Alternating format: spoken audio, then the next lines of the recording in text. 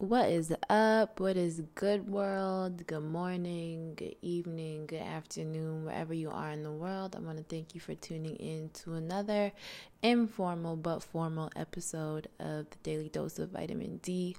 I'm your host, Dora, and today I wanted to share with you an excerpt from a book that I've been reading and my thoughts because this really resonated with me and it really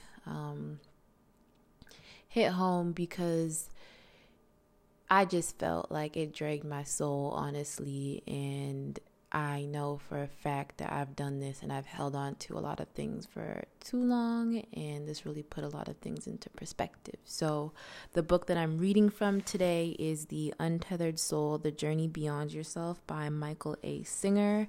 I first heard about this book back in, I want to say 2014, and I've always wanted to read it, but I've been putting it off for a moment. So I'm so happy that I finally was able to grab a hold of this book, and honestly, it's like the right book at the right time.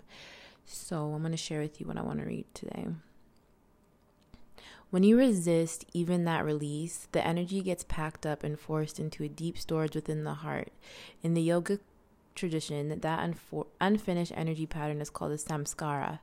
This is a Sanskrit word meaning impression. In the yogic teachings, it is considered one of the most important influences affecting your life. A samskara is a blockage, an impression from the past. It is an unfinished energy pattern that ends up running your life.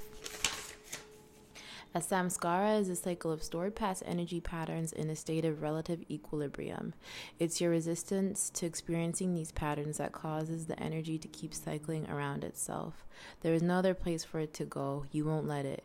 This is how people process their issues. This packet of cycling energy is literally stored in your energetic heart center. All the samskaras you have collected over your life are stored there.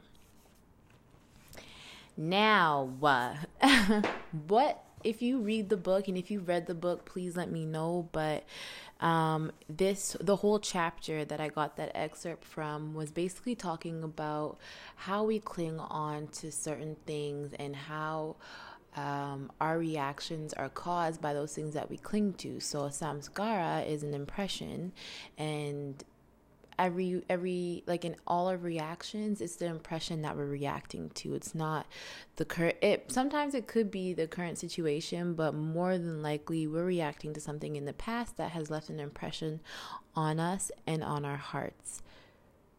And that really, I was like, damn, because I realized that a lot of things that I react to are not, like, it's not what is really going on, like, say if someone is late, or if someone is making me late, or someone annoys me for a certain thing. I've really learned in the last couple of months that I'm not reacting to what this person has done in the moment. I'm reacting to some kind of deep rooted fear, or some kind of hurt that I've experienced in my past.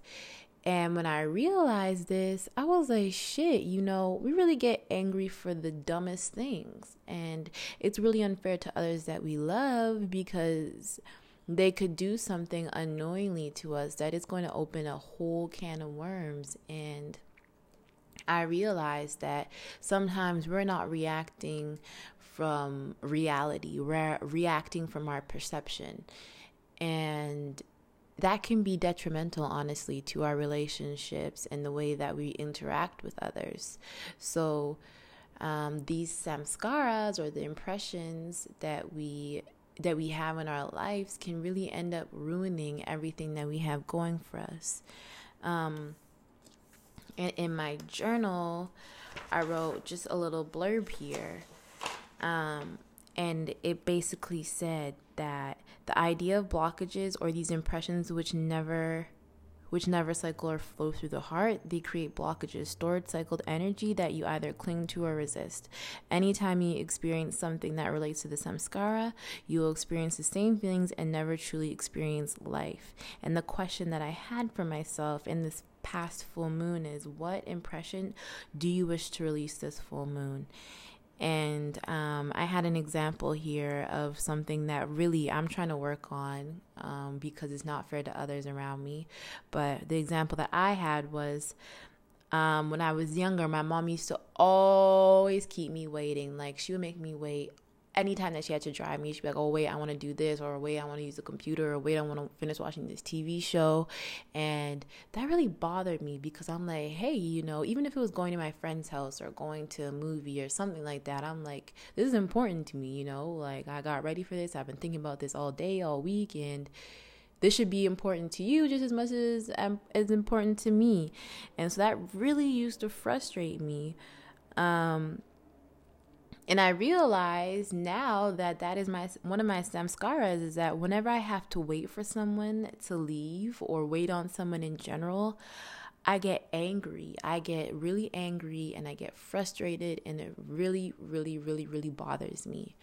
And before reading this book, I was like, if I'm ready to go, you need to be ready to go. And I found, especially with my boyfriend, is that I would ask him to give me a ride. He would say, yeah, for sure, I'll do that. And then if he's not ready to leave, as soon as I'm ready to leave, I literally feel it in my body. Like, I get angry and I get warm and I get heated and my mood changes. And when I started to become more consciously aware of my thoughts, my actions, and my emotions, I realized that this isn't right. There's actually something wrong with the way that I'm reacting. And in the beginning, I had no control of it because I was just so unconsciously aware of this feeling. But the more that I looked into it, and thankfully I read this in this book, is that this is something that I've clung to, and this is something that I haven't been able to release yet, and something that I'm working to release on.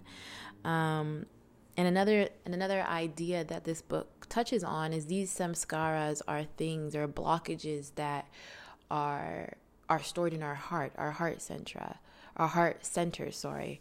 And in order for us to have an open heart and to stay open to life and its possibilities, these are blockages that we need to clear in order for us to truly experience life, and so I wanted to share this with you and maybe just plant this seed in your mind. And what is it that you cling to from your past that makes you react a certain way in your present?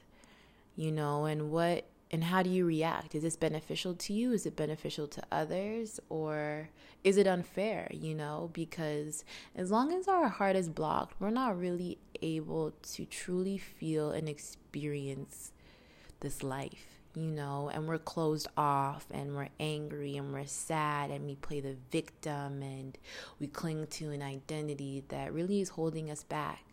So my question for everyone today, and the question that I still have for myself every single time I'm reacting in such a way, is what impression is this? Where is it coming from? Where is it originating from? And what can I do to release this? And an interesting thing that Michael Singer mentions in his book is, in order for us to release these blockages, is to simply be aware and to let go. And of course, letting go is definitely difficult, but if we can start to do this on just a small level, so that's basically just being aware of the emotion and the feeling that this brings in your body, the hotness, maybe the kind of deep hitting feeling that you get in your chest or in your throat. Just be aware of that, and then from there, let it go. Bring awareness to that and let it go. Another thing that you can do is just talk through it. So, okay, this person did this to me and I'm feeling this way. Well, where has this shown up in my life before, and am I really reacting to the present situation, or am I reacting to my past? And it's just simple things like that we can implement in our day-to-day that will help us to stay present and to stay grounded and to experience, and to feel, and not to be closed off, and allow ourselves to really ascend and continue to stay connected to our higher self and not be functioning on such low vibrations. So if you've read this book, please share or comment, or call in and let me know what impact this book has made on your life. Thanks.